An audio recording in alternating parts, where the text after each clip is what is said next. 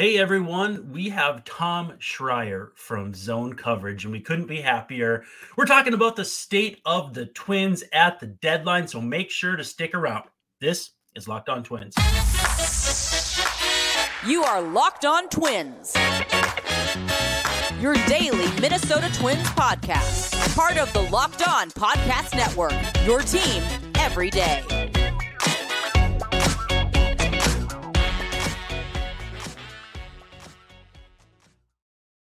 Hello again, and welcome back to Locked On Twins.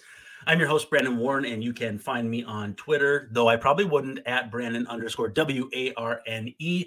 And thanks for making Locked On Twins your first listen every day. We're free and available wherever you get your podcasts, as well as on YouTube, and of course, part of the Locked On Podcast Network, your team every day. As a reminder, please feel free to be active in the comments. That especially applies, 1, to YouTube shows, and 2, to live YouTube shows. Considering doing a live trade deadline show. So if you want that to happen, send me a message. We'll see what happens. Maybe do something a half hour or an hour preceding the deadline, but live. So could be a lot of fun. Also, if you have questions you want answered on the show, don't be afraid to send them at Brandon_Warren, at Locked On Twins, hit the DMs, whatever. And then also, too, make sure to check out Locked On Twins post-game minutes after pretty much every game. If there's enough interest to, we'll do a few more quick hits, maybe some lineups, maybe some injury updates, and that sort of thing. Now, before we get going, Twins hanging out in Missouri through the trade deadline. They're going to be facing the Cardinals at Busch Stadium on Tuesday. It's a 6:45 first pitch, and who knows if we're going to see this pitching matchup. It's Pablo Lopez and Jack Flaherty, but Flaherty is on the trade block. So we will see what happens there. But if you want to get the full coverage, the every pitch of the Twins hometown broadcast, you can use SiriusXM on the SXM app. Just search Twins. All right, all that nonsense out of the way. I shouldn't call it nonsense. It's like house cleaning, which is necessary. But Tom Schreier, Tom, how the heck are you? I'm doing well. It's things get real this time of year, right? You know, it's mostly just Twins through the first 2 months of the summer. It's been, I mean, as anyone who listens to this knows, it's been a weird season where, like, it's not great as a content creator when the team's 500. A, because it's not incredibly interesting, right? But B, anytime we run a positive story and then they lose the next day, it, like, no one reads it. It's like, well, that was, you know, like, and vice versa. If we write something that's a little more negative and they win, you know, so it's a little better. I guess now they're streaky, so at least we can be positive, negative. But yeah, it's just with the trade deadline, with Vikings camp starting up, all that stuff. It's getting busy again, but that's not a complaint. It's just reality. For better or worse, there's a little bit of the Paul Molitor years vibe to teams that are just boring. Now, granted, I know he was part of the total system failure, and I also know he got teams to the playoffs, wildcard games, I guess. But it just, to me, and I actually watched a game from 2014 on YouTube the other day. Sometimes if you just type in a year and Twins, you can usually find a few games because there's a couple different. And how insanely boring and annoying were the teams with, like, Ryan Domit catching. And Trevor Plouffe started in right field on opening day at home opener in 2014. Like, who remembers this stuff? I had no idea. I mean, the thing is, I vaguely remember some of the stuff, because Trevor Plouffe was always interesting to me. Like, obviously, he's turned out to be like a Twins entity, right? Because obviously, first-round pick and had some success in the majors, but also, like, that guy came out of Central Casting in terms of the TV and the Bally Sports stuff, right? Yeah. I talked to a producer who was telling, he kind of, obviously didn't write anything on this or whatever, it was all off the record, if you want to say, but, like, he was like, yeah, we're getting Plouffe and stuff like this, and he'll do some stuff out in California. He's really media trained now. And I was like, man, he looks like, like he should star in a baseball movie as a baseball player. And so I was always interested, like, kind of, came up as a shortstop, obviously had these streaks where he's hitting home runs, always interested where he'd go. And so I kind of remember right field. I remember Dumit because I think he had like 3 errors in one game. I think he was actually out in the outfield. And, like, couldn't catch it all either. Yeah. And I remember, John Krasinski, known more for covering basketball, obviously, and the Vikings. He was AP at the time and was doing Twins. And I remember, like, we're all looking at him and Dumit, and we're like, so we got to address this, that I think he committed like 2 errors on one play and had 3 in the game. And I remember him going up and talking individually and kind of working through that and just being like, man, you have to be really good at your job to get through that, because obviously the player doesn't really want to speak in that spot. You obviously feel empathy for him in that place. But yeah, I mean, I remember those teams a little bit just because 14 was the All-Star season. It was probably supposed to be kind of this celebration of Joe Mauer, which obviously, on August 5th, we'll have one coming up here and stuff like that. But, turns out, obviously, everyone remembers like 13, that kind, his career trajectory changes. And like the team at that point just felt like it was sputtering out. I think it was 15, right? It was Mulder that was a winning team, right? That was like 83 wins, 17. He gets them to the wild card. But like, I only remember it because I started covering the Twins in 2011, which is the funniest year that you could ever start covering a team. But yeah, like you'd have to bring up specifics from each season for me to recall it. But yeah, it was, I guess, fortunately 15, you had, Torrey Hunter came back and stuff like that. It got a little more interesting, but 14, not a lot to remember. No, and to me, 15 and Hunter is kind of like McCutchen in Pittsburgh this year, which is, we'll talk about the trade deadline. To me, is all the more reason that that's not going to happen. Part of watching this 2014 thing too was thinking about how bleak it was then, and then you hear people now compare that, and it's not comparable at all. I mean, the level of talent on the the last decade, 2013 versus 2023, night and day. I mean, it's the guy that started opening day for the Twins would not even be on the active roster right now, let alone pitch. He'd probably be pitching at AAA a la Louis Varland. And so when I think about people getting that charged up about it, it's really something. Now, my favorite line from 2011, were you at the final game? I don't think so. 2011, I think I covered it in between my junior. I did cover it between my junior and senior year of college. So I came in the middle of it and then probably left before it ended. It probably is like, I mean, I guess it's getting your toes wet and stuff like that, but like it was a weird experience. So as far as I can recall, I don't know if maybe I'll remember this line. Maybe it'll trigger a memory, but I don't think I was there for it. Well, so Pavano pitched the last game, and it was, I think there was like a Denard Span concussion thing. John Gordon's last game, he simulcasted with the TV. And so anyway, they win that game to avoid losing 100 games. And so we go to Pavano, and that was the night that he wore the mustache for the first time. And he said, "Not that I'm happy about losing 99, but it's a lot better than a effing 100." And he literally said it. He didn't bleep it or nothing. So he was explaining the mustache, which he said he can't grow a beard, otherwise he'd grow a beard. And then I'm not happy about losing 99, but it's a lot better than a bleeping 100. And I will never, as long as I live, forget that line. Well, and it's totally a total system failure looks worse after that, right? And then I think there is something to that 100 number, even though it really shouldn't matter. Obviously expectations, you think of like where that team was in 2010, opened the new ballpark. I mean, they're about to play St. Louis. I always feel like the Twins should try to be kind of like the Cardinals in the AL, right? Like the Cardinals, St. Louis is actually a substantially smaller city and stuff, but they have this like national fan base because they are consistently good. Like I have a friend who up until recently, who's a Cardinals fan, grew up in St. Louis, was like, they're going to come back in this, right? And I was like, well, the rest of the division, the NL Central is kind of 500. And like, how much of a threat do you think like Milwaukee and Cincinnati is and stuff? We saw Pittsburgh fall off, obviously. And he's, I mean, even through that, so 2011, that was their championship run. I remember him being like, this outfield doesn't work and all this, but he's like, man, it's the Cardinals, it's Cardiac Cardinals.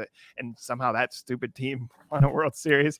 And that's part of just kind of the Cardinals and Cardinals lore or whatever. But yeah, it goes from, hey, this new stadium and this Twins team is constantly winning in the AL Central. Finally, they can keep their players, retain Joe Mauer. And like, obviously 11 is kind of the first sign that things were kind of crumbling underneath them. But I don't remember that exact line. I think the thing I remember most is like Joe Benson and Chris Parmelee coming up, and that this was kind of these are the next guys. Benson, I think, was like a 5-2 player. I remember one of our writers, we sent him when he was playing for the Chicago Dogs, which is around the area he grew up. And I think they were based around the airport in Chicago, and like came out here, and I tried to get one of our writers to talk to Benson. He didn't want to recall his time with the Twins or his time in the major leagues or anything like that. Granted, it was one of our young writers. Maybe I should have done it myself or whatever. Who knows what the kid was equipped to do. But like, and then, Parmelee obviously had moments of excitement, but that's kind of where we were at. And you're right. I mean, I think it is worth looking at that perspective, right? Like as we talk about this team now, 92 coming out of the All-Star break, 5 straight losses, sweeping Kansas City. this is a disappointing season, like that they, especially with how good the pitching's been and how much they've invested into the hitters. Like this is a disappointing, but it's light years away from that. That was desolate, right? And it's because of the expectations and because of what was in the minor. I mean, even though they've depleted the minor leagues, and obviously you look at the Reds and they're benefiting from this, and who knows, the Orioles may too and stuff, but like there are still guys in the minor leagues who I think who will impact right away. The fact that they got this Jenkins guy who could be a first overall pick in different seasons, that, like hey, whatever you think of Louis Varland, like Varland will probably impact the major league team in some way, whether it's coming back up and being at depth as a starter, or he probably would make a pretty good reliever. So it's just like, there are guys now, in the minor leagues. If you're Wallner, you're like, why am I stuck there? Larnach feels like maybe a change of scenery, he'd succeed, but like, at least you have a talented player down there you can call on in the, paternity leave for Buxton or whatever the situation is. This team is not that. It's just more frustrating to see like Bomba squad in 19. The question of what that 2020 team would have been. I mean, I think ultimately because they lost in the playoffs and whatnot, like we kind of know what the end of that story is, but it would have been different 2020 would have been different without the quarantine in general. But like if you played 100 games, right, even or whatever, I think we'd have a different, remember that year a little differently. And then to see these kind of 500 seasons, the fact that they tailed off. I mean, I remember last year watching a series against Cleveland. I think I was covering the game in Philadelphia, a Vikings game, the Monday night one. And I remember watching on my iPad being like, man, the Twin season is going to end with like Correa going off, right? Almost none of the guys that you'd want on the roster because of injuries and stuff like this. This weird Cleveland team that constantly buys and sells and is really cheap. And like, there is some like method to their madness, right? It's always like bad on ball skills. It's always like they always are developing pitching. Like they're like a poor man's Cardinals. You know what I mean? Like, but they hang around. Like if you let them win the division, they will. And I think that feeling of dread is sinking in now as we kind of talk about the state of the team and stuff. Like Cleveland will win the division if you let them. Like I think they'll hang around and stuff. Having said that, the Twins should be creating cushion. Like you talk about coming out 9-2, the fact that they went through, think of like how crazy that homestand was, or kind of the last sequence, I should say, like before the All-Star break, the fact that sweeping Atlanta, where you're like, hey, maybe the Twins just aren't as good as like literally one of the best, if not the best team in Major League Baseball. Rocco shutting the clubhouse and getting as heated as he'll get. And then you turn around, that Baltimore game, like that was over as soon as, like they went to the bullpen, and him kind of turning around and saying, hey, I think we got all that stuff out. He kind of gave him a reset, right? I guess he's now giving him 2 resets. And so I understand the frustration with the team. I will say this. I do think like the pitching pipeline's kind of come along. I don't think Correa is going to be this bad throughout his contract as a hitter, and he's still a good defensive player. They've made some smart pickups around the margins, the Willie Castros and stuff like that. I think Taylor was huge, that pickup, even though he's not a great hitter. Gives you something in the outfield that's pretty special. And like, yeah, you talk about Ober and Varland making the majors as like, drafting the teens and all this stuff. So it is a different feeling now. It's frustrating when they really just seem to kind of loop back to 500, no matter how close or far away they get to it. Yeah. I want to call back to 2011 for 1 second before we go to break. That's the year that got them Byron Buxton. So, I mean, it wasn't all bad. So we're going to talk about FanDuel. If you want to take your first swing at MLB betting on FanDuel or whatever sport you want and get 10 times your first bet amount in bonus bets up to $200, you just bet $20 and you'll land $200 in bonus bets, win or lose. That's right. That's $200 you can spend betting everything from the money line to the over-under to who you think is going to have the first home run. That's all on an app that is safe, secure, and easy to use, super easy to use. And when you win, you get paid instantly. There's no better place to bet MLB than FanDuel, which is America's #1 sportsbook. So sign up today. Visit FanDuel.com/lockedon to get up to $200 in bonus bets. That's FanDuel.com/lockedon. FanDuel is an official partner of Major League Baseball. Now, we look at the state of this team, and you don't have to look too far online to find hashtag takes that are either confirming they don't think this team is good, confirming this team needs help in the trade market, confirming this team should do a fire sale, confirming this team should rebuild. I mean, you can literally pick your own adventure. It's like one of those books that we had growing up where it says, if you want to do this, go to page 12. If you want to do this, go to page 67. I kind of feel like you have that kind of a base of takes. Where are you at with this team right now? Because to me, I see a team that even if you view them as flawed, and I think you have to, that there are fixes that are going to be reasonably priced that you have no reason not to try because they won't change your trajectory beyond this season. Now, so we saw the Twins trade Sawyer Gipson-Long for Michael Fulmer last year. A net trade, the net value, the Twins didn't get to the playoffs, but Gipson-Long, I don't think he's going to end up being that big of a loss. He's pitched in the minors this year. He's been okay. I think they can make trades of that ilk and still make this team considerably better in the margins, as we've discussed, with a right-handed hitting outfielder. Or at least one that hits lefties. At least one reliever, maybe two. Now, I think you can get Tommy Pham and Brooks Raley maybe in the same trade from the Mets. That cures a couple things.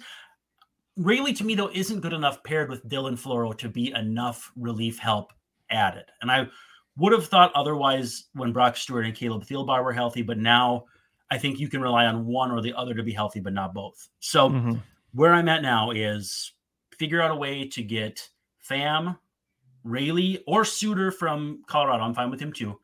And then one more reliever, probably a little on the higher scale. Or if you get Raley by himself, it doesn't work for me. It's got to be a little higher than that. Yeah, I think luckily the needs are pretty obvious. I know people are saying Goldschmidt. It just, to me, it's like, okay, so you're doesn't make trading, sense. Yeah, you're trading Brooks Lee, who I know people go, hey, dude, don't bank on the prospects. You don't know, whatever. Brooks Lee, seems at least as a hitter, as kind of certain as possible. B, he seems like he's just part of the mix. I don't know if Polanco's long term. That's not knocking a guy who's been with the Twins forever, and I think is a good player. It just it seems like if Julian can be a standard defensive player, the bat in my mind is legit. And it to me, Brooks Lee should be part of that mix, even when you're talking about Royce Lewis and obviously Correa's locked in for a while there. So that's why you just don't trade those guys on the fringe of it, and don't go Jenkins or these guys who are high upside. I actually like for example, the Chase Petty trade where it's that is such a guy like that is such a variable, and Sonny Gray became kind of a certainty here. Those kind of trades are fine, but for this year, I think it's these low wattage moves. Again, you're talking the right-handed outfielder, left-handed reliever. I think that's not, you are trading from depth. There is always a chance. Listen, if you had told me at the time of the Baltimore trade, and I know people are like, hey, why do you keep including this in stories and stuff? But at the time of the Baltimore trade, if you said Cano was the guy who was going to be yeah, you screwed up, I'd been like, what are you talking about? That guy had an 11 ERA. That's not to again, there were signs of promise, but he just seemed to have control issues. I would have said it's Povich. It was, one of these guys. And you always take this risk that one of these prospects who goes overlooked, has some growth in the minor leagues. I think of, and I know people are down on Miranda for obvious reasons, but Miranda just took a random jump, right? Some of these guys, we talk about how non-linear it is. Look at a Balazovic. You could have a year ago been dude, this guy is a 7 ERA. What is, man, every level he was fine until he got to AAA. You could probably have DFA'd him and nobody would have claimed him, or they would have claimed him but stashed him. Yeah, and I think he is, I don't know if he'll be a starter, but he is vital to that bullpen right now. He is as advertised in my mind, right? I just think, the fact that you look at how did Ed Julian, a guy who was French speaking until he went to college down in Auburn, and 18th round pick or whatever it was. I know he spent a little more money on him than usual, but that guy makes that impact, right? That's why you got to be careful, but at some point you do have to give from that farm system. I don't think you're going to have a devastating trade here. I think the worst case scenarios are actually what you're looking at with Lopez and Malley, where it was Lopez has stuff, man. You broke it down well on your show, and a lot of people talked about this. It's you are trading upside with him, but you need certainty right now. The dude can throw 97 effortlessly. I remember talking to him. I said, do you ice your arm in it? No, he just goes out and throws the ball, right? Yep. But he's a naturally gifted athlete. We saw it. Frustration would mount, and he kind of get in his own head, and all of a sudden it doesn't matter how good his stuff is, right? And that just, they took a risk. I think it was worth taking the risk at that time. Malley was the same thing. Malley was perfectly fine when he was healthy. I don't know. They have talked on and off the record about kind of how you share information and stuff like that.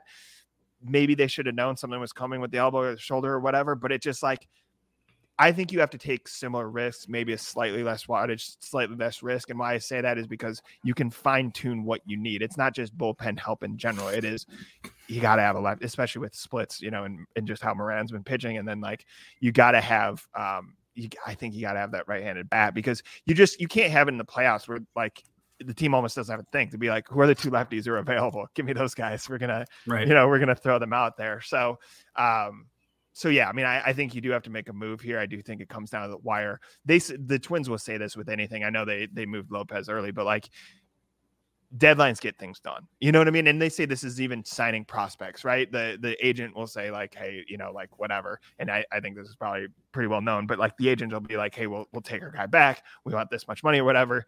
The deal gets done at the deadline. And I think the same thing will happen here, where teams that are selling will panic a little bit and go, yeah, I thought we'd get more offers on this lefty we have and move on. And to me, it does matter who they are. It matters what their medicals are. It matters how they fit in with the team. But there's just a lot of options for those things. And again, it goes back to, this team is not as desolate as it was 10 years ago. There is something there. There's something in the minor league system. They need to patch right now, because you can't lose the division again. If you have essentially the same three results 3 years in a row, fans are going to start turning on the front office if they haven't already, right? And they're going to turn on Rocco and stuff like that. And to me, I think there's something substantial there. I think they're doing a lot right. Mm-hmm. They will say this too. It's a results-driven business. You know what I mean? And ultimately, the result they need right now, get into the playoffs, break the curse with your pitching. And I think that shouldn't be the only thing they do, but that should be kind of the aim right now. From there, figure out the rest, figure out how to win that series, and how do you compete against some of the best teams in the AL, knowing that the Twins just have not hit all year. Yeah. And as you said, deadlines spur action. So I think we've seen this front office, for better or worse, keep a stiff upper lip to win what they believe is their side of the transaction. For instance, Michael A. Taylor, I believe the Royals were interested in Josh Winder, and the Twins said no way, and ended up trading a couple of guys who probably won't even see the light of day in the big leagues. But we'll see what that there did. The other worst thing they can do is do nothing. Let's be honest. Doing nothing. People are the number one thing I think about baseball is things will get better or they'll get worse, but they most definitely will not stay the same. You can't expect to play the exact same baseball all season long. It could certainly get worse. So you protect yourself against it getting worse with some modest moves. You tell yourself, okay, we have not quite been good enough to this point, but you look at Pythagorean record, you look at the big spots where they've had blowups, and you're like, it's not hard to see this team 5 games up on the Guardians with even slightly different results on the margins, on the borders. So that's why you get a couple of these cheap pieces, you plug and play, because the Braves in 2021, and they're the go-to for people in this situation. For you don't need to go crazy at the deadline. But also they did have good talent. Like, don't get me wrong. I'm not saying every team that's 2 games under 500 right now can be the Braves. That's not necessarily true. But their moves at that deadline were not crazy. They were Eddie Rosario, who was doing nothing for Cleveland, and Jorge Soler, who the Royals were desperate to get rid of. And that Eddie Rosario had, somebody said he would swing at a throw over to first, and he was the MVP of that World Series that year. Yeah. Good point taken. So that's why, to me, you can't just do nothing. I absolutely hate the idea of them trading Sonny Gray just to get the best price, because sometimes you have to stop playing that game. You have to play these are our guys game. It's not, playing that progressive game where you start with a penny and you get someone's used TV by the end of the night. Yeah. You can't keep doing that forever. So to me, it's got to be moves that make sense to push this team forward. There's no more standing still, and there's no more going backward.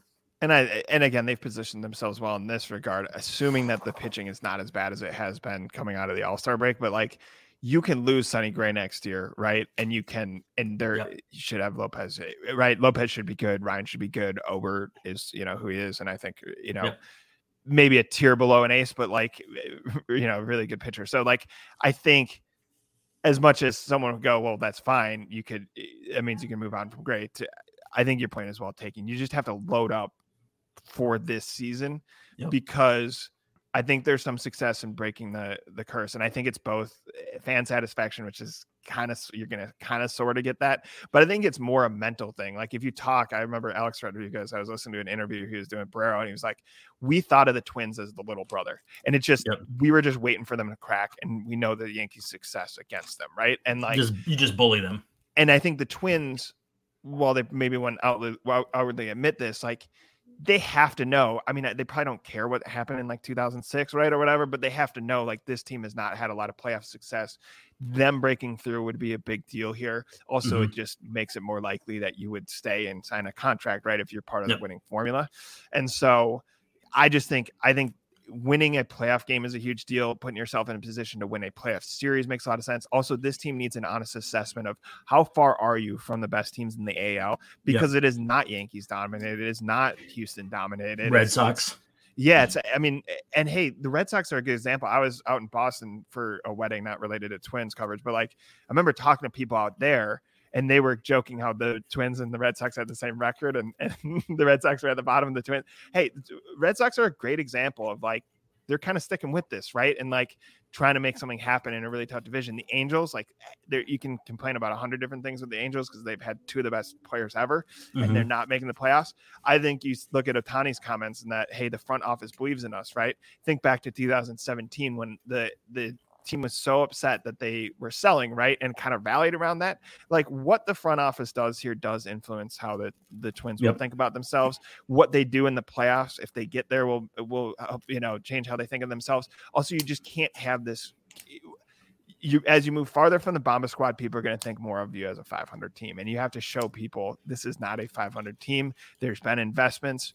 There's not a ton you can do about Byron Buxton's knees. Obviously, they're treating him, and the contract is signed in a way that like they gave him that much money because they know there's injury risk. There's kind of some of that with Correa, and I think to be fair, a success is, can Correa continue on a trajectory here as the leadoff guy, right? That has value in addition to his defense. They'll show you something with Julian's development, with Ober's development. I'm trying to think of these guys who were not surefire prospects. Even look at a guy like Wallner, who this is not ideally what you do with a first round pick, but he's come up and ranked. He was not doing well in the minors when he came up the first time, did as much as he could, fell victim to the numbers game. Now he's hitting home. That's the home run to, I think it was into the second tank or whatever. I was like, I don't even know how he got like power in that. You know what I mean? Like the opposite field one. Yeah. And I was like, and again, that's just like you have a special talent there. Like make sure you're developing him, correctly. And then I think some of this is talent management, meaning if someone wants Larnach and there's kind of a numbers game against him, and I just believe in Wallner now more than Larnach, can you flip him and get the right value for him? And what do you do at the deadline when you have to do something? What are you giving up? And are we going to look back and say like, hey, this was the deadline where it looks like kind of the 22 one where it looked good and then it looked bad, right? Can you overcome that? In some ways, they're fighting the demons very specifically from last year. Can they do it slightly better this year, have a better result? Yeah, and I think winning in the playoffs would have the players, obviously they don't hold the weight of it on their backs specifically, but just to stop hearing about it. But before I let you go, I got one more thing. So between you and me, and for as long as we've known of each other covering this team, I've not been shy about my my affinity for the process, for the people, Falvey, Levine, and Baldelli. But to me, if you don't win the division this year, it's time to start over. And I want to know, to reach that point, it takes a lot. And so to what extent do you change things up if this team doesn't make the playoffs? Because the reason I come back to is this is a bunny hill. And if you can't climb this bunny hill, how should I believe you can climb any sort of mountain? Yeah. No, I mean, I think that's fair. I think my defense of them is like the pitch. There is actually a pitching pipeline coming. Right? Yeah, a lot of these are their guys. And that takes years to set up. And again, I keep going back to Julian and Wallner and stuff. They are getting their prospects through. For sure. I personally would not advocate moving on. And it's beyond just, hey, these are good guys who are very forthcoming with their process and why they go about things, and also admit mistakes. Right. But it's also like there is some merit to starting over if you keep seeing the same results. Having said that, like it takes forever to develop players in the Major League Baseball, especially pitchers. Falvey, you couldn't get a more qualified guy, at least in terms of his background and what we know from his resume, right, with Cleveland and whatnot. And it took years for that to kind of finally plug in. Granted, Cleveland used trades too to build out their rotation, but he was using trades, right? The patch, even a Joe Ryan, which was slightly developmental, was mostly trade. So I would not advocate for it. Having said that, like, I'm sure the Twins look at it holistically, like how many people would renew their season tickets, how many fans are we getting out to the ballpark regularly, kind of what is the fan interest. They've seen it in 19, right? It's like you had the wave of the new Target Field and how much fan like attendance is up like 8%, I think, this year. So it's not suffering like people might try to lead you on. Yeah. And so it's going to be really hard to look at the same result 3 years in a row and tell fans it will change, because people just will see the pattern, right? Having said that, I guess that's why I'm saying, like, I think it's not just for the team, like it is for the team mostly, right? That put yourself in the playoffs with good pitching and see what happens, right? But like, it's also for everyone involved. And this is people turning on Correa and Buxton. This is people turning on Falvey and Levine. This is people turning on Rocco and his staff. Like, to get the public behind you, you're right. You do have to. It can't be a 500 team that sneaks in the playoffs. You certainly can't lose it to the Guardians. You certainly have to do something. The pitching has to show up in the playoffs. It can't. It's a very specific example, but it can't be Irvin Santana where it was like, he has a 3-0 lead, he should beat the Yankees, right? And then gives it up immediately. Like, you have to show. But having said that, just as someone who's around it a lot, and obviously you and I follow the minor leagues and stuff, like, it's just in such a different place than where I love Terry Ryan, but like where that second Terry Ryan stint went, and kind of where all that, you know what I mean? Like, it just like things there were like, where is the talent? Is it major, minor, whatever? At this point, there's talent in the majors, there's talent in the high minors. There's also guys in low minors doing stuff. So like, I just think there is something substantial there, but everyone involved knows it's process oriented, and you have to get out of the 500 spell. You got to show something in the playoffs. You're right. I mean, the division should not be this easy this long. At some point, Kansas City's talent will break through, or Detroit's talent will break through, or Chicago will benefit from spending. Yeah. And like, and again, Cleveland is just kind of that sinkhole where if no one else does anything, they'll win the divisions. They're talking about trading Savali. There's been talk about Clase. Basically the idea of them trading those players, Twins fans are like, well, why not trade Sonny Gray if you can get something? Well, you also have him for 2 more months, and the QO, the value of him is him, not trading him.